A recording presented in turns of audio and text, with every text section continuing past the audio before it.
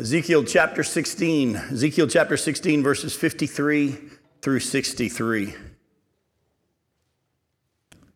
God says, I will restore their fortunes, both the fortunes of Sodom and her daughters, and the fortunes of Samaria and her daughters, and I will restore your own fortunes in their midst, that you may bear your disgrace and be ashamed of all that you have done, becoming a consolation to them. As for your sisters, Sodom and her daughters shall return to their former state, and Samaria and her daughters shall return to their former state, and you and your daughters shall return to your former state. Was not your sister Sodom a byword in your mouth in the day of your pride, before your wickedness was uncovered? Now you have become an object of reproach for the daughters of Syria and all those around her, and for the daughters of the Philistines, those all around who despise you. You bear the penalty of your lewdness and your abominations, declares the Lord. For thus says the Lord God, I will deal with you as you have done, you who have despised the oath and breaking the covenant. Yet I will remember my covenant with you in the days of your youth, and I will establish for you an everlasting covenant. Then you will remember your ways and be ashamed when you take your sisters, both your elder and your younger, and give them to you as daughters. And I give them to you as daughters, but not on account of the covenant with you.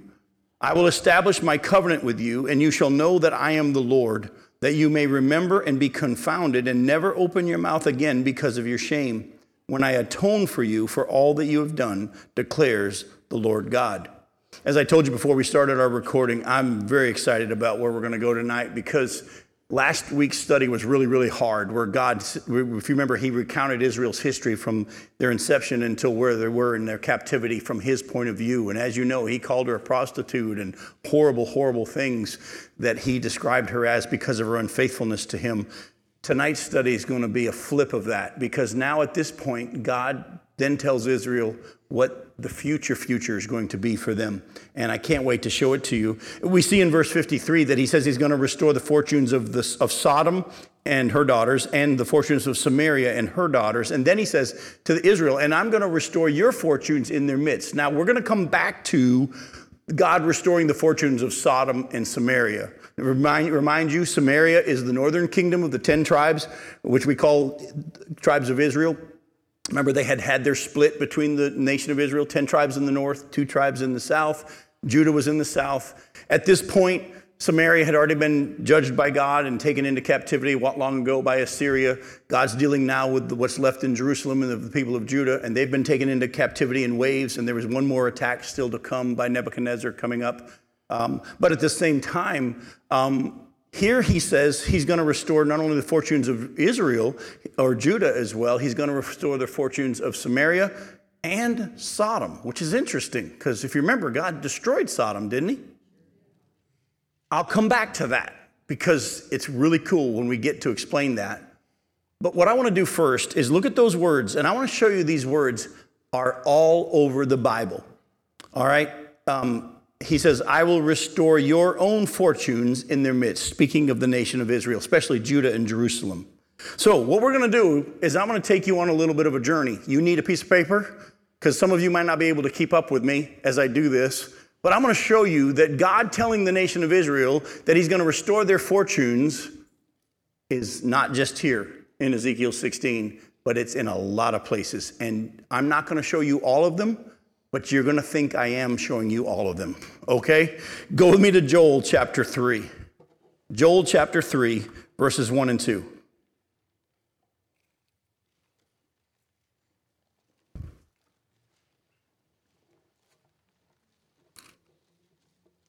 Joel chapter 3, look at verses 1 and 2.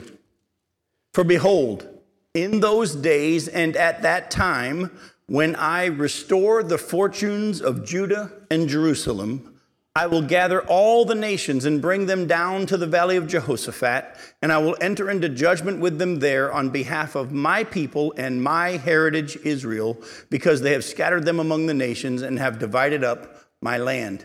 So we see that phrase, behold, in those days and at that time. Those are prophecy words about the very, very end of time, right before and as Jesus is coming back to the earth. And so I want you to understand, he said he's going to restore the fortunes of who? Judah and Jerusalem. And in doing so, he's going to be gathering all the nations. That's important. You'll see this in a little bit tonight. He's going to gather all the nations and judge them according to how they treated who? Israel. and because they divided his land. Now, let me just remind you, Matthew 25, verse 31 and following is the parable of the sheep and the goats. And we in the church have been taught for years that that was applied to the church, and it's not. God's not going to judge the church according to the sheep and the goats, because according to Joel chapter 3, he's going to come and he's going to judge all the nations there in the valley of Jehoshaphat according to how they treated Israel. If you remember the beginning of Matthew 25, verse 31, it says, when the Son of Man comes in his glory and all his angels with them, he will sit on his glorious throne. All the nations will be gathered and he will then judge them, sheep on one side, goats on the other. And in that setting, he says, because you were good to these brothers of mine, you get to enter the kingdom. If you didn't give water or visit in prison or give something to eat to these brothers of mine, you didn't do it to me, you now go into outer darkness. So let me just back it up for a second. When Jesus comes in his glory and then sits on his throne, where's he sitting on his throne? Up there or here? It's here. And as he gathers the nations, these brothers of mine are who, according to Joel? It's Israel. Folks, I want you to understand the sheep and the goats is not God determining which of us go into heaven. Yes, there are passages that talk about us needing to take care of the needs of the people. And in the book of James, it clearly says, how can you say you have a love for your brother if they have a need and you're not willing to meet it? Yet at the same time, the sheep and the goats passage is talking about how God determines of the humans that survive the tribulation. Remember Jesus said in Matthew 24, if those days hadn't been cut short, no human being would live. Of the humans that do live through it, he determines who gets to live in the millennial kingdom according to how they treated Israel. That's going to be important because I'm going to show you a scripture tonight that many of you maybe have never seen that actually explains it even more. And the reason I say it is because I've been studying the scripture for years and I saw something I've never seen before. Can't wait to show it to you, but it's later on, all right? So it's all going to come together. Go to Jeremiah chapter 30. Jeremiah 30, verses 1 through 3.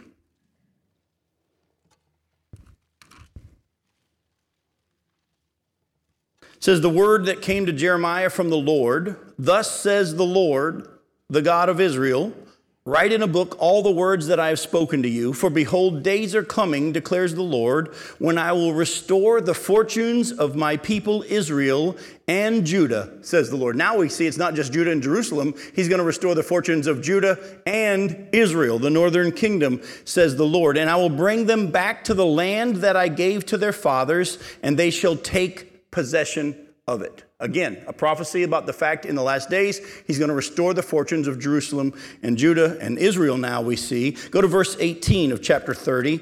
Chapter 30, verse 18. Thus says the Lord. By the way, has anybody noticed yet that there's a theme here?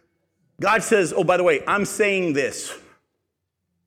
I'm saying this, thus says the Lord, behold, I will restore the fortunes of the tents of Jacob and have compassion on his dwellings. The city, Jerusalem, shall be rebuilt on its mound, and the palace shall stand where it used to be. By the way, we're not even close to getting to the end of all these passages, but I want you to start realizing, for years we've been taught that the millennial kingdom is not literal, it's just, it's symbolic. No, the scripture is very, very clear that it's going to literally happen on the earth, in the land, in Jerusalem. It's going to be an amazing time, but it's going to be rebuilt and to restore their fortunes. Back up one chapter to chapter 29. Look at verses 11 through 14. God says, for I know the plans that I have for you, declares the Lord, plans for welfare and not for evil, to give you a future and a hope. And as much as that's true for us who are in Christ, this was written, a promise to Israel. Then you will call upon me and come and pray to me, and I will hear you. You will seek me and find me when you seek me with all your heart. I will be found by you, declares the Lord, and I will restore your fortunes and gather you from all the nations and all the places where I have driven you, declares the Lord, and I will bring you back to the place from which I sent you into exile. Again, he's promised to restore the fortunes of Jerusalem and Judah and Israel. Go to Jeremiah 31. Look at verse 23. Jeremiah 31, verse 23. Thus says the Lord of hosts, the God of Israel. In case you're curious who was saying this. Once more, they shall use these words in the land of Judah and in its cities when I restore their fortunes. The Lord bless you, O habitation of righteousness, O holy hill. Go to Jeremiah 32. Look at verses 42 through 44. Jeremiah 32, 42 through 44. For thus says the Lord, just as I have brought all this great disaster upon this people, so will I bring upon them all the good that I promised them. Fields shall be bought in this land, of which you are saying it's a desolation without man or beast. It is given into the hands of the Chaldeans. Fields shall be bought for money, and deeds shall be signed and sealed and witnessed in the land of Benjamin, and in the palaces about Jerusalem, and in the cities of Judah, in the cities of the hill country, in the cities of the Shephelah, and in the cities of the Negeb. For I will restore their fortunes, declares the Lord. Go to chapter 33. Look at verses 7 through 11. I will restore the fortunes of Judah and the fortunes of Israel and rebuild them as they were at first. I will cleanse them from all the guilt of their sin against me, and I will forgive all the guilt of their sin and rebellion against me. And this city shall be to me a name of joy, a praise and a glory before all the nations of the earth, who shall hear of all the good that I do for them. They shall fear and tremble because of all the good and all the prosperity I provide for it. Thus says the Lord, in this place of which you say it's a waste and without man or beast, in the cities of Judah and in the streets of Jerusalem that are desolate without man or inhabitant or beast, there shall be heard again the voice of mirth, the voice of gladness, the voice of bridegroom, and the voice of the bride, the voices of those who sing as they bring thank offerings to the house of the Lord. Give thanks to the Lord of hosts, for the Lord is good, for his steadfast love endures forever. For I will restore the fortunes of the land as at first, says the Lord. Now, before we go any further, let me clarify something. When God makes the promise that in the last days he's going to gather the nation of Israel from all the places he scattered them and bring them back into the land, that hasn't happened yet. You say, wait a minute, Jim, 1948. No. Listen closely, as you're going to see, the prophecies talk about the fact when those prophecies are fulfilled, as you're going to see in a little bit, all Israel will know the Lord. Not the case. They will be in that land never to be uprooted ever again, forevermore. Not the case. They'll live there with no one making them afraid. Not the case. They will all worship God. Not the case. What happened in 1948 is awesome. I thank God for 1948 and the nation of Israel becoming a nation again, because that makes possible now the fulfillment of the future prophecies about the fact that the Antichrist was going to chase the Israelites out of the land of Israel. They had to be back in the land first before that could happen. There's going to be a temple, just like the Bible said and says that it's going to be rebuilt. When and how? Not worried about it. It might be a part of the peace treaty. It might happen prior to that. We don't know. But let me just tell you, in order for the prophecies in the last days to be fulfilled, the Israelites had to be back in the land for the Antichrist to chase them out of it. 1948 is awesome, but it's not the fulfillment. A lot of preachers say, oh, he said he's going to gather them back in the last days, and look, they're back in the land. That's not what the prophecies say, because as you're about to see, they're very clear that when these prophecies are fulfilled, Israel won't worry about nothing, never again. All right? So, have you got the idea that God's going to restore the fortunes of Jerusalem and Judah? You didn't say that good enough. I'm going to show you some more. Go to Amos chapter 9. Go to Amos chapter 9. And we might lose some people here because I know that I'm going fast and some of you don't know where Amos is. It's all right. Amos chapter 9. That's one of the neat things about those new Bibles that are on, you get them on your phone and in your iPads. You're like, Amos. Boop. Just touch the button and I'm in Amos. All those years of going, where is it? They're going away. Let me just say this real quick. Years ago, or just a few years ago, I was preaching in this big church. And I love hearing Bible pages turn when I say, turn to such and so. And in this big sanctuary, about 1,500 people where I was preaching, I said, turn to such and so. And I didn't hardly hear any pages turning, and my flesh got angry. I thought, man, they're not even opening their Bibles. And before I said, what do you do? All these lights were all over the sanctuary as everybody's had their faces there looking at their screens. I'm like, no wonder I can't hear it anymore. Amos chapter 9. I kind of miss it, don't you, James? Don't you kind of miss hearing the Bible pages turn? You can make yours sound like that. Hey, make sure you don't do what my wife did, though. She had the auto, how it'll read it aloud for you. She had forgotten that was on. Pastor said, turn to such and so, and all of a sudden her iPad started reading it aloud for the whole congregation. And she was like, where is the off button? Amos chapter 9, verses 11 through 15. All y'all listening online right now, you're missing all the fun being here. All right, Amos chapter 9. Look at verses 11 through 15. In that day, the booth of David that is fallen and I will raise up the booth of David that is fallen and repair its breaches and raise up its ruins and rebuild it as in the days of old, that they may possess the remnant of Edom and all the nations who are called by my name. Don't miss that, because you're about to see God's not only going to restore the fortunes of Jerusalem and Judah and Israel. He's also going to restore some of the nations at that time, but not all. And I'll explain to you in a little bit why. But in all the nations who are called by my name, declares the Lord who does this. Behold, the days are coming, declares the Lord, when the plowman shall overtake the reaper, and the treader of grapes him who sows the seed. The mountains shall drip sweet wine, and all the hills shall flow with it. I will restore the fortunes of my people, Israel. And they shall rebuild the ruined cities and inhabit them. They shall plant vineyards and drink their wine. They shall make gardens and eat their fruit. I'll plant them on their land, and they shall never again be uprooted out of the land that I have given them, says the Lord God. So you seeing it? He's going to restore their fortunes. You still didn't say it convincingly enough. Let me show you some more. Go to Zephaniah chapter 2. Zephaniah chapter 2. Look at verse 7, and then we're going to look at chapter 3, verse 20. Zephaniah chapter 2,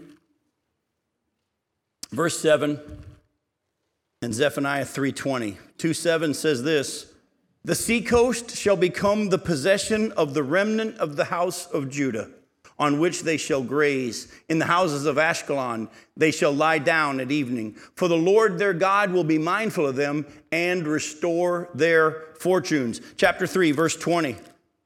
At that time, I will bring you in, at the time when I gather you together, for I will make you renowned and praised among all the peoples of the earth when I restore your fortunes before your eyes, says the Lord.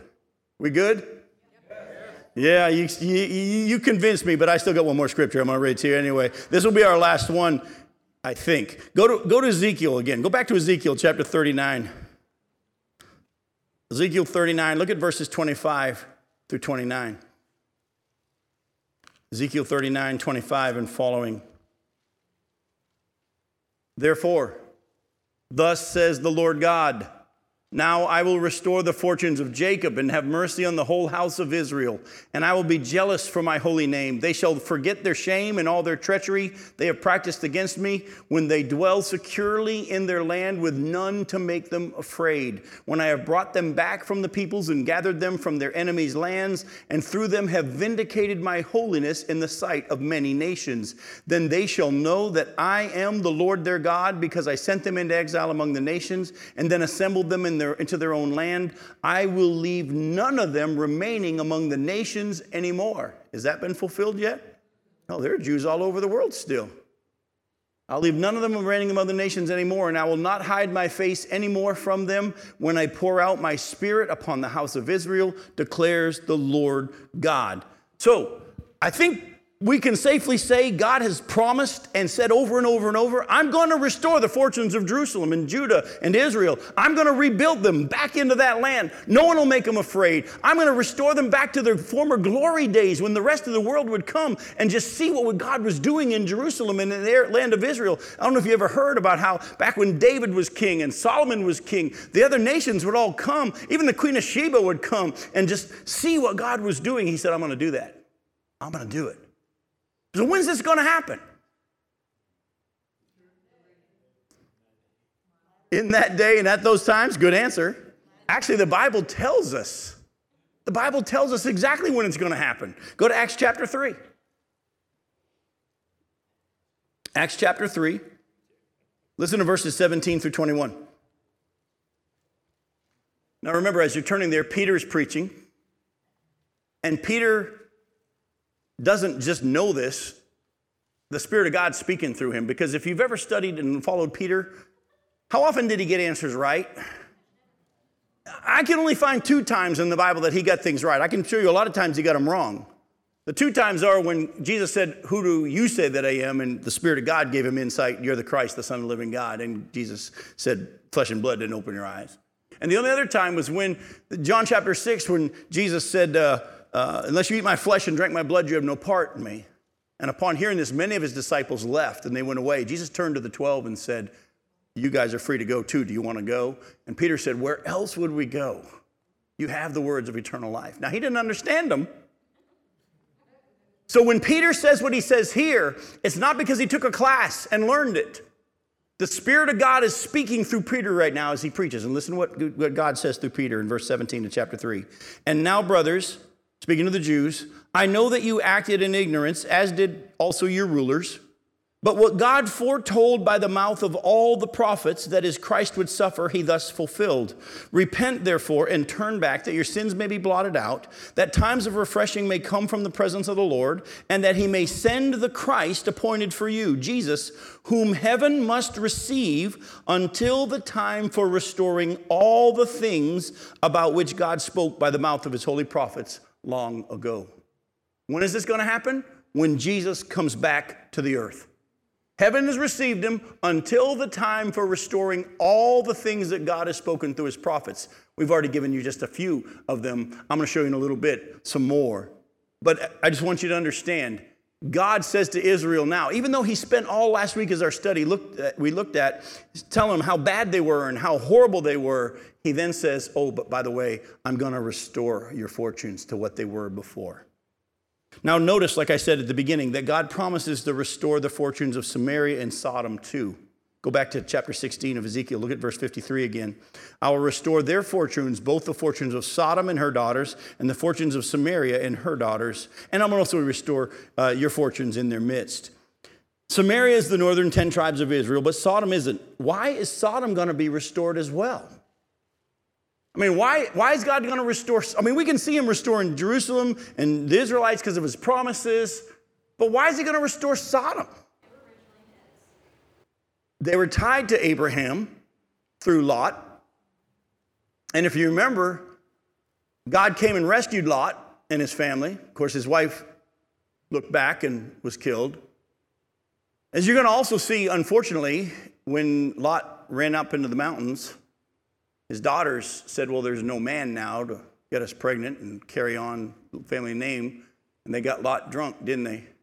And they slept with him.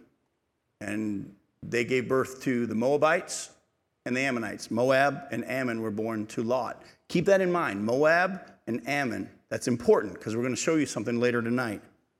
Now, the Bible tells us exactly why Sodom is going to be rebuilt and restored to its original fortunes. But first, let me show you that other nations around Israel are promised future restoration as well, but not all. And I got to be honest with you, folks, I had never seen this before. Go to Jeremiah chapter 48. I believed and understood for years that God was going to restore Jerusalem. But the Bible is very clear that God's going to restore other nations as well, but not all. Jeremiah 48, look at verse 47. Yet I will restore the fortunes of who? Moab. In the latter days, declares the Lord, thus far is the judgment on Moab. God actually says, just like he did about Jerusalem and Judah and Israel, that he's going to also restore the fortunes of Moab. Go to Jeremiah chapter 49, look at verse 6. But afterward, I will restore the fortunes of the Ammonites, declares the Lord.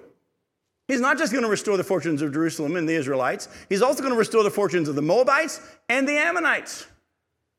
Oh, by the way, if you kept reading, you'll see that he doesn't make that promise for Edom. You see the next one, it says judgment on Edom in your Bibles. If you were to read through there, there's no promise to restore Edom.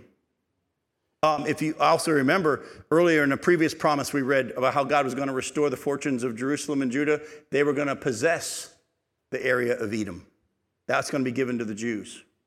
Oh, if you keep reading, you'll see there's a judgment on Damascus. Guess what? There's no promise that Damascus will be restored to its future state, or former state. Actually, you'll see there's a judgment on Kedar and Hazor. There, well, let me just put it to you. Look at verse 33 for yourself. See it for yourself. 49, verse 33. Hazor shall become a haunt of jackals, an everlasting waste. No man shall dwell there, no man shall sojourn in her. Has God promised to restore Damascus and Hazor and Kedar? No. Oh, but look at chapter 49, verse 39. But in the latter days, I'll restore the fortunes of Elam, declares the Lord. So, go ahead and ask your question. All through your readings, it keeps saying fortune and minus. And you said captivity. Yes. In other words, some translations use the word captivity. What it means is this. When they were in the land, he then took them into captivity because of their sin. He said, I'm going to bring them back from their captivity, is what he's saying. And that's how it's translated in those translations. In other words, I took them into captivity because of their sin. I'm going to restore them from their captivity. That's what it's talking about. Okay? Now, the interesting thing is, we don't have to guess at why Moab's being rebuilt and Ammonites are being rebuilt and Elam's being rebuilt, but not these others. The Bible actually tells us. Go to Jeremiah chapter 12. Back up earlier, prior to all these prophecies here in Jeremiah, in chapter 12, verses 14 through 17, the scripture actually tells us why. Jeremiah 12, verse 14, thus says the Lord concerning all my evil neighbors who touch the heritage that I have given my people, Israel, to inherit. Behold, I will pluck them up from their land, and I will pluck up the house of Judah from among them. And after I have plucked them up, I will again have compassion on them, and I will bring them again, each to his heritage and each to his land.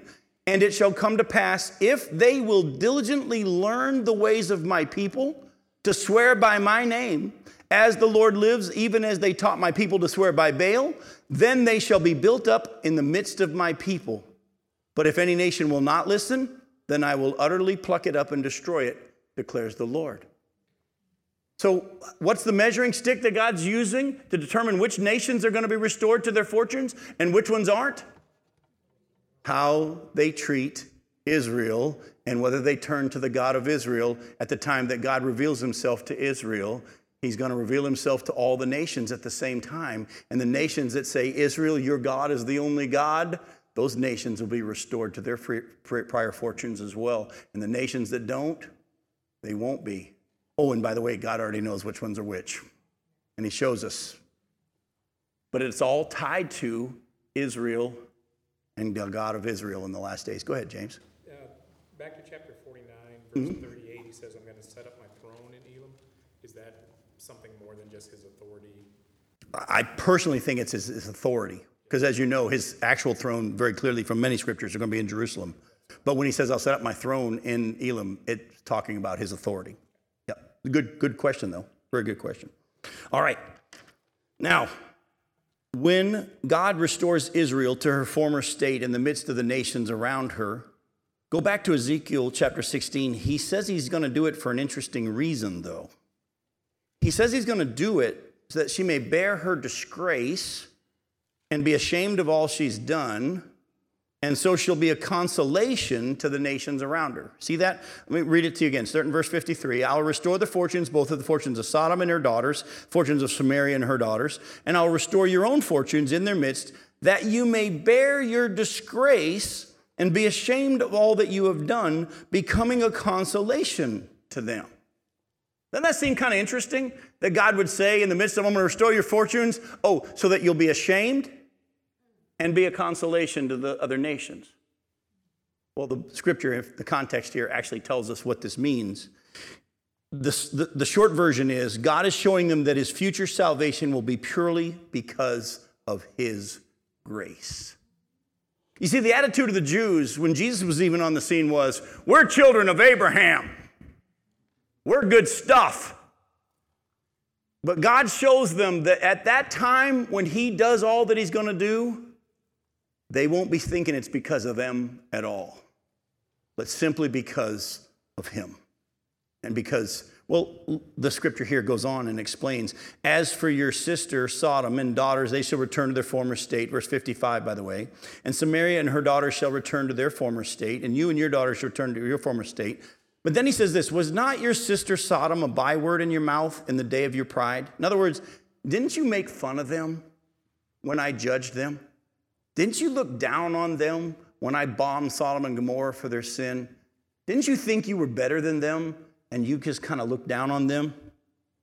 Verse 57, before your wickedness was uncovered, now you've become an object of reproach to the daughters of Syria and all those around her, and the daughters of the Philistines and those around who despise you. You bear the penalty of your lewdness and your abominations, declares the Lord. In other words, he says, now that I'm judging you, all the nations around you are making fun of you. There are prophecies in the Old Testament that show that when the nation of Israel was taken into captivity, their captors made fun of them and says, let's hear those songs from Zion. You guys are famous for singing about the Lord and your land, and let's hear those songs now. I'd like to hear those songs. And they were mocked and made fun of.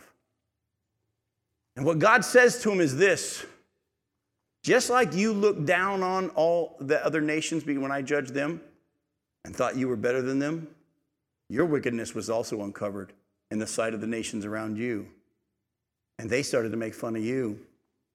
And when I bring everybody back, well, all those that I'm going to bring back to their former state and restore their fortunes, you're going to realize it's all because of me and not because of you. Why? Because they got the same whooping that Sodom got. You know what I'm saying? They were just as guilty. They realized they were just as guilty as the nations around them. They weren't any better. If not, as God said, they were worse. And they're going to be ashamed of what they've done. But how are they also going to be a consolation to them? God loves you. He's got to be able to love me. Exactly. If God loves you, he'll love us too. And there'll be nations that turn to God because of what he does with Israel. We see it on a smaller scale when we see individuals during the church age come to faith in Christ because of what God does in some of our lives. Haven't you had loved ones who say, if God did that work in your life, he'll do it in mine? And individually they turn to God because of what he did for you. In the same way, on the national scale, it's going to happen the same way. Nations are going to say, if God would redeem them, he can redeem us. And they'll turn to him. They'll realize it's totally because of his grace that they're back to where they were, not because they earned it or deserved it or were the children of Abraham. It's simply because of God's grace. But also there'll be a consolation to the nations around them. If he did it for them, he'll do it for us. By the way, that's why I love the fact that God chose Peter to preach to the Jews. Because if you heard me say this before, let me just say it again. It bothered me for years that God would choose Paul to go to the Gentiles. Because, in my mind, because I'm smarter than God, I used to think, well, Paul would have been the best person to go preach to the Jews. He was the Jew of the Jews, taught by Gamaliel. I mean, he knew the law. If there was anybody to go preach to the Jews, it would be Paul. But God chose Paul to go to the Gentiles. And he chose Peter to go to the Jews. You don't know what I'm talking about. Just go look later at Galatians chapter 1, and you'll see that very clearly. And then all of a sudden one day God opened my eyes. First off, thank God that he used the Jew of the Jews to preach the message to the Gentiles that it's salvation by grace alone, faith alone. And it's nothing we do, no works, no law, totally by his grace. And that a Jew said that. As you remember, when the church started, there was all these discrepancies between the Jews and the Gentiles in the church about whether or not they're supposed to keep the law and all that stuff. And he used a Jew of the Jews that said, ignore all that stuff. That's worthless. It's by faith alone. Oh, but you know who was the best person to preach to the Jews? Oh, by the way, the Jews who rejected Jesus, who denied him. One of them who had done the same thing, who had not only lived with him for 3 years, he saw him transfigured. He was one of the 3 guys on that mountain, saw him transfigured. He was there when Jairus' daughter was healed, and nobody else got to see it. He was there alone in the garden with him just before the cross. He had lived with Jesus. He had been there, and Peter said, guys, yes, you denied the Lord. Yes, you acted in ignorance. But so did I. After being with him for 3 years and seeing him transfigured even, I said, I don't even know him, never met him, get away from me. And he forgave me. He can forgive you. Isn't that cool? And the Jews are going to be. Right now, the world hates them. Right now, unfortunately, many churches hate them. It's grieving to me. But the Bible says that God's going to do a work in that nation, through that nation. They're going to go through some stuff between now and then. But when it's all said and done, because of what he does for Israel, other nations are going to turn to him, and they're going to be restored as well. Folks, pray that our nation is one of those nations.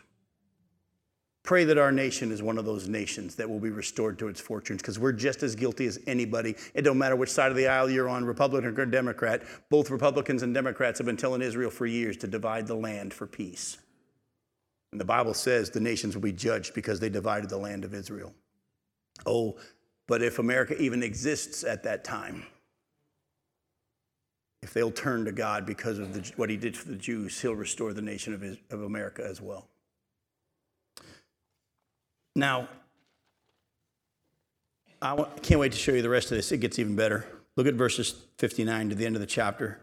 For thus says the Lord God, I will deal with you as you have done, you who have despised the oath in breaking the covenant. Yet I will remember my covenant with you in the days of your youth, and I will establish for you an everlasting covenant. This is a future promise. Then you will remember your ways and be ashamed when you take your sisters, both your elder and your younger, and I give them to you as daughters. But not on account of the covenant with you, I will establish my covenant with you, and you shall know that I am the Lord, that you may remember and be confounded and never open your mouth again because of your shame, when I atone for you for all that you have done, declares the Lord God.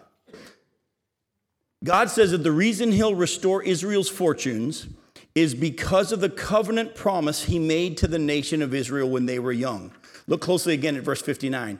For thus says the Lord God, I'm going to deal with you as you have done, you who have despised the oath and breaking the covenant. Yet I will remember my covenant with you in the days of your youth, and I will establish for you an everlasting covenant. That's two different things. He says, I'm going to remember the covenant I made with you when you were young, and I'm going to establish another covenant, which is an everlasting covenant, because a certain covenant, he says there, you made an oath and you broke it. You despised that covenant. Now, we got to take some time here to understand the different covenants. I'm not going to get into all the different covenants, but I want to just show you three real quick. Go back to Genesis chapter 12. Genesis chapter 12. Look at verses 1 through 7. It says the Lord had said to Abraham, or Abram at the time, go from your country and your kindred and your father's house to the land that I will show you. And I'm going to make of you a great nation, and I'll bless you and make your name great so that you'll be a blessing. And I'll bless those who bless you, and him who dishonors you I will curse. And in you all the families of the earth shall be blessed. So Abram went, and as the Lord had told him, and Lot went with him. Abram was 75 years old when he departed from Haran. And Abram took Sarai his wife, and Lot his brother's son, and all their possessions that they had gathered, and the people they had acquired in Haran, and they set out to go to the land of Canaan. When they came to the land of Canaan, Abram passed through the land to the place at Shechem, to the oak of Moreh. At that time, the Canaanites were in the land, and the Lord appeared to Abram and said, to your offspring I will give this land. So he built there an altar to the Lord who had appeared to him. Jump over to chapter 15. Look at verses 18 through 21. We've just seen God promise to give the land to the offspring of Abram.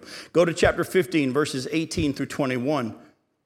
In chapter 15, verse 18, it says, on that day the Lord made a covenant with Abram. Chapter 15, verse 18.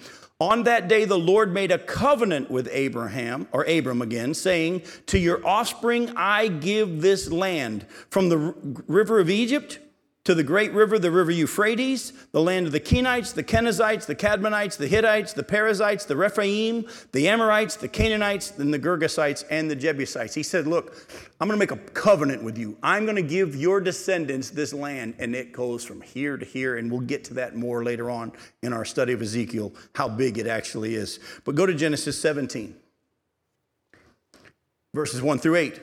When Abram was 99 years old, the Lord appeared to Abram and said to him, I am God Almighty. Walk before me and be blameless, that I may make my covenant between me and you, and may multiply you greatly. Then Abram fell on his face, and God said to him, behold, my covenant is with you, and you shall be the father of a multitude of nations. No longer shall your name be called Abram, but your name shall be Abraham, for I have made you the father of a multitude of nations. I will make you exceedingly fruitful, and I will make you into nations, and kings, plural, shall come from you. And I will establish my covenant between me and you and your offspring. Now Abraham's told this land is going to be given to him as well. him and his offspring, make my covenant between you and your offspring after you throughout their generations for an everlasting covenant to be God to you and to your offspring after you. And I will give to you and to your offspring after you the land of your sojournings, all the land of Canaan, for an everlasting possession, and I will be their God. So God's covenant that he makes with Abraham is what? I'm going to give you what? What's the covenant promise? The land. That's all it is. He just simply says, there's nothing Abraham has to do. It's a covenant that God says, I'm going to give you, I make a promise, I make a covenant, I make a vow that I'm going to give to you and your descendants all this land as an everlasting possession. Now, as you know, he eventually brought them in, gave it to them. They prospered for a while. They turned from God. And as we've been seeing, he had to remove them from the land a few times because of sin. But in the very end, when he restores the fortunes, it's tied to his remembering his covenant with them when they were young, that he would give them that land. But there's a second covenant that's referenced here, back in Ezekiel 16. It's a covenant that they despised. Verse 59 again, for thus says the Lord God, I will deal with you as you have done, you who have despised the oath in breaking the covenant. Does anybody know what covenant God's referring to there? Because there was no way, nothing they would have had to do to break the covenant of the land. Remember, God just says, here's my covenant. I'm going to give you the land. There's nothing they had to do. But there's a covenant that he's made with them referenced here that they despised and an oath they broke. Does anybody know what covenant we're talking about? I'm sorry? The Mosaic covenant, right, the law. Remember when he brought them into the wilderness, he made the 10 commandments, and when he brought them into the land, they had these two mountains. One was on one side, was on the other. One was the mountain for blessing, and the other one was for cursing. And he said, all right, I'm going to make a covenant with you. You got to keep one end of your bargain, and I'll keep my end of the bargain. If you'll obey my commandments and keep my word, I'll bless you. If you break my covenant, I'll curse you. And if you go back, we don't have time to go there because of all we have to cover in the time we have left. The nation of Israel stood there between those mountains and they said these words, we covenant, we vow to keep all the words of the law. By the way, how'd they do? They broke their oath, didn't they? They actually vowed all the law, all the words of the law, we will obey. And they didn't. So God says to them, so what I'm going to do is I'm going to remember my covenant with you in the days of your youth, the one that I promised to give you the land forever and ever. And I'm going to establish for you an everlasting covenant. By the way, this everlasting covenant, look at verse 62. I will establish my covenant with you, and you shall know that I am the Lord. And look at the end of verse 63. When I atone for you for all that you have done, declares the Lord God. He says, I'm going to make a future covenant with you, Israel. And it's going to be one in which is an everlasting covenant when I atone for all your sins. All right? Now, I'm going to ask a tricky question. Has that happened for Israel yet? Yes. No. Yes, it did. Jesus paid all. It's finished. But have they received it yet? No. Yep. He atoned, but they have not received. They're going to enter into that covenant. It's actually ours now. The covenant, the everlasting covenant that he's going to give to Israel is ours now in the church. It's available to Jews who want to be a part of the church age.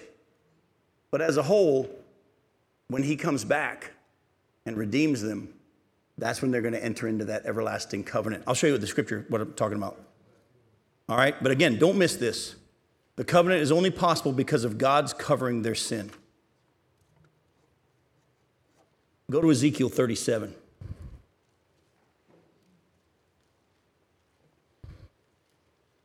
Look at verses 15 through 28.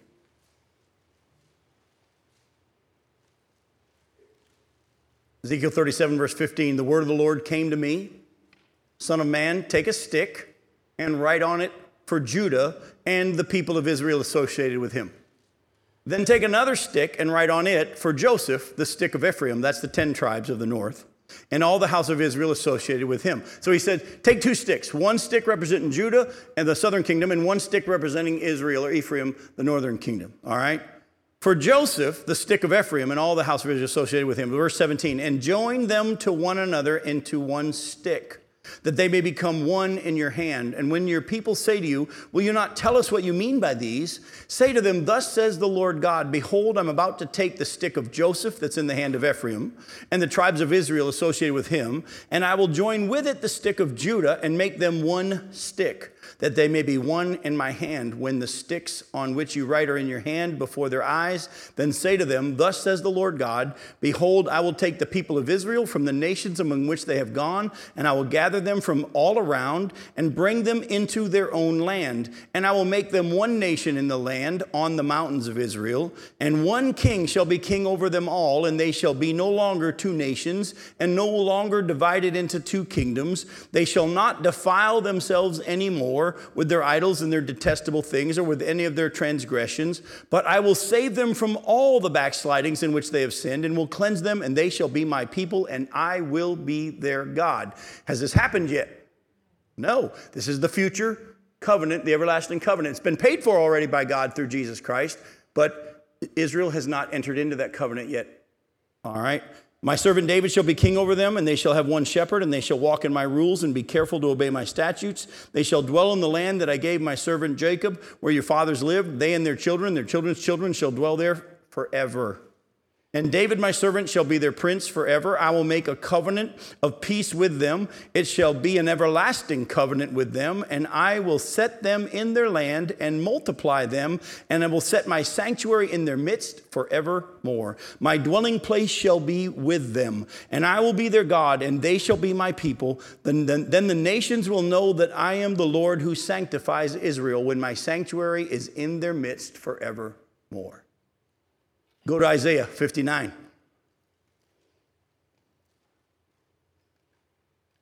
Look at verses 14 through 21. Justice is turned back. Isaiah 59, verse 14. Justice is turned back, and righteousness stands far away, for the truth has stumbled in the public squares, and uprightness cannot enter. Truth is lacking, and he who departs from evil makes himself a prey. The Lord saw it, and it displeased him that there was no justice. He saw that there was no man, and wondered that there was no one to intercede. Then his own arm brought him salvation, and his righteousness upheld him.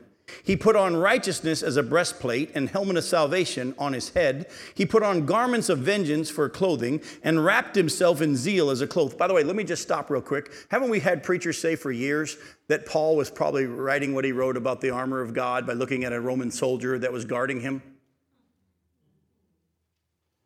No, Paul was quoting from Isaiah 59, the breastplate of righteousness, the helmet of salvation. He's referring to scriptures. According to their deeds, verse 18, so will he repay with wrath to his adversaries, repayment to his enemies. To the coastlands he'll render repayment. So they shall fear the name of the Lord from the west, and his glory from the rising of the sun. For he will come like a rushing stream, which the wind of the Lord drives. And the Redeemer will come to Zion, to those in Jacob who turn from transgression, declares the Lord. And as for me, this is my covenant with them, says the Lord. My spirit that is upon you, and my words that I have put in your mouth, shall not depart out of your mouth, or out of the mouth of your offspring, or out of the mouth of your children's offspring, says the Lord, from this time forth and forevermore. Has that happened yet? No. It's been paid for at the cross. It's been given to us in the church age. But the promises, as you remember from Ezekiel 36, verses 22 and following, he says he's going to erase their sin, put his spirit within them, and move them to follow his decrees. All things that are ours now, the Bible says, Ephesians chapter 3, verses 1 and following, that the promises for Israel are now given to the church. But one day, he will finish what he started with Israel, fulfill his promises. The church age will come to a close. The purpose of the church age is to make Israel jealous.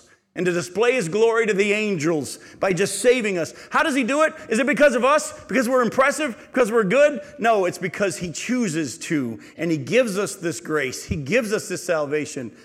When we receive it by faith, he erases all of our sin. He puts his Spirit within us, and he moves us to follow his decrees.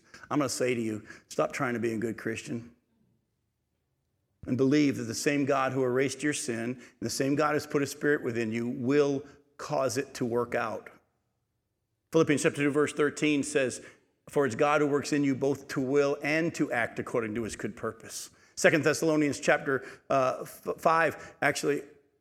2 Thessalonians chapter 3, I think around verse 16, it says, it's God who will establish you in every good work and word.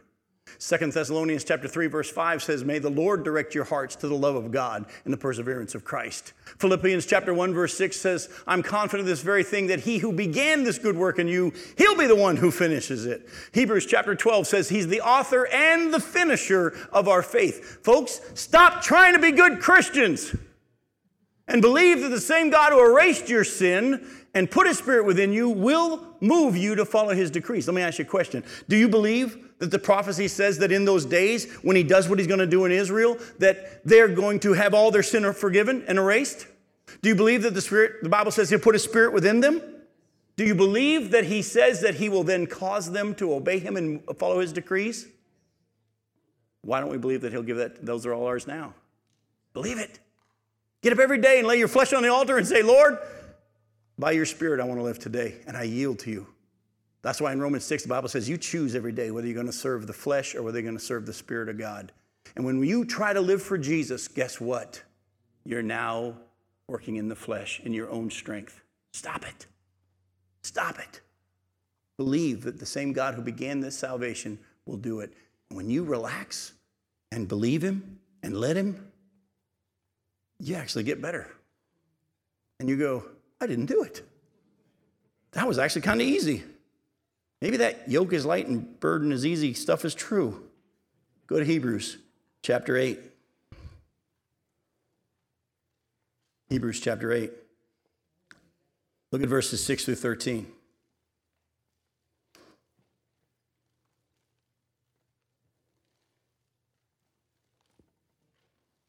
But as it is, Christ has obtained a ministry that is as much more excellent than the old, as the covenant he mediates is better. This is just the new covenant that we have now that's going to be given to Israel in the last days. It's better than the Mosaic covenant. He mediates a better one since it's enacted on better promises. For if that first covenant, the one between God and Israel and the Mosaic covenant, had been faultless, there would have been no occasion to look for another one or a second. For he finds fault with them when he says, behold, the days are coming, declares the Lord, when I will establish a new covenant with the house of Israel and with the house of Judah. Not like the covenant that I made with their fathers on the day when I took them by the hand to bring them out of the land of Egypt. For they did not continue in my covenant, and so I showed no concern for them, declares the Lord. For this is the covenant that I will make with the house of Israel after those days, declares the Lord. I will put my laws in their minds and write them on their hearts, and I will be their God, and they shall be my people. And they shall not teach each one his neighbor and each one his brother, saying, know the Lord, for they shall all know me, from the least of them to the greatest, for I will be merciful toward their iniquities and remember their sins no more. Now, in speaking of a new covenant, he makes the first one obsolete, and what is becoming obsolete and growing old is ready to vanish away. Don't miss what's being said here. This covenant that is coming is going to be given to the nation of Israel. And as much as we've been given this new covenant as the church, it has not fulfilled this prophecy. Can anybody tell me why? Look again at verse 11.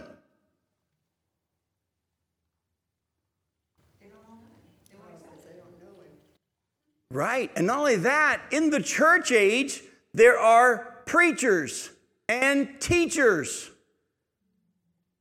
If the church fulfilled this prophecy, you wouldn't need preachers because everybody would know him. Yet the Bible says very clearly that in the church, God gave some to be apostles, some to be prophets, some to be evangelists, some to be pastors and teachers for the equipping of the saints for the work of the ministry. If this promise was just talking about the church and the new covenant that's now in the church, we wouldn't need preachers. This is still future, folks, because at that time and in those days, all Israel will be saved. And everyone will know him, and they won't need anybody teaching and preaching at that time, because they'll all know him from the least to the greatest. Oh, and look at verse 13 again. In speaking of a new covenant, he makes the first one obsolete, and what is, quote, unquote, becoming obsolete and growing old is ready to vanish away. During the last 7 years of the tribulation period, the Antichrist is going to step into the temple and put an end to what? Sacrifice. You see, the new covenant for the nation of Israel hasn't been fulfilled yet. Oh, Jesus has paid the price. It's already been bought by the blood of Christ. And we in the church have been given a wonderful gift of being grafted into it. But ultimately, what he's promised for Israel and the ultimate fulfillment hasn't happened yet. Oh, but as we close tonight, I have been waiting to get to this point. Especially for those of you that were here last week and heard how God described Israel as a prostitute and a whore and an immoral woman. God showed me something in my study for my radio program that ties to this tonight that I couldn't wait to show you. For those of you that don't know, for the last 13 years, I've had a radio program on WCIF. It's also on my website called Challenge for Today. And I take books of the Bible and just take a few verses and pull a challenge out from those verses each day, just to give you something to meditate on and think about. And I'm in the book of Jeremiah right now, which has been a lot of fun since I'm teaching Ezekiel on Tuesdays and Wednesdays and doing Jeremiah through my radio program. I'm getting just bombed with all this stuff. It's neat how it all ties together. But in my radio program, I record radio programs weeks in advance because of my travel. It's amazing how many people think, how do you get to the radio station and record that every day? I do it weeks in advance. That's the real cool thing is when people go, man, I really needed to hear that. How did you know? I'm like, God knew because I recorded that months ago. And he knew what you're going to need today.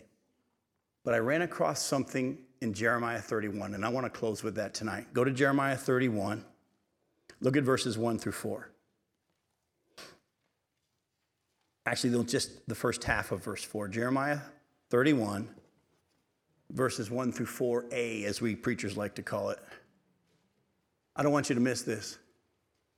At that time, declares the Lord, I will be the God of all the clans of Israel, and they shall be my people. Thus says the Lord, the people who survived the sword found grace where? You remember our study of Revelation? The second half of the tribulation, they're going to run out into the wilderness. They're going to find grace in the wilderness when Israel sought for rest. When the Lord appeared to him from far away, God then says, I have loved you with an everlasting love. Therefore, I have continued my faithfulness to you. Again, I will build you, and you shall be built. Who? Oh, but he doesn't just say Israel, does he? How does he describe them? Virgin Israel. Don't miss that. This is the same God that says they're a prostitute, they're a whore, they're unfaithful to me. Oh, but in that day when he restores them and he redeems them and brings them back into their land, he says, my virgin Israel. He sees them as pure, as clean, as white as snow. Folks, don't miss this. That's how he sees you and me right now. Because of the fact that we've been given what they're going to get in the future. It's ours now. We have been declared righteous by God. And I don't care what you did or what you've done or even what you're doing now that much. God, because of Jesus, because he's atoned for your sins, and because it has nothing to do with you and everything to do with him, and our salvation is totally by his grace, he sees you and me as a virgin. Doesn't that feel good? I need to be reminded of that tomorrow morning, so don't you? Because I don't always have good days. Oh, that old covenant, Some of us are still trying to earn his approval through that, aren't we? I'm trying to be good for you, God. I didn't do so good. Oh, let the truth sink in. Receive the full promise. Yes, your sins have been erased. Yes, he's put your spirit within you, but he'll also move you to follow his decrees because he sees you as pure. I love you guys. See you next week. Thanks for coming.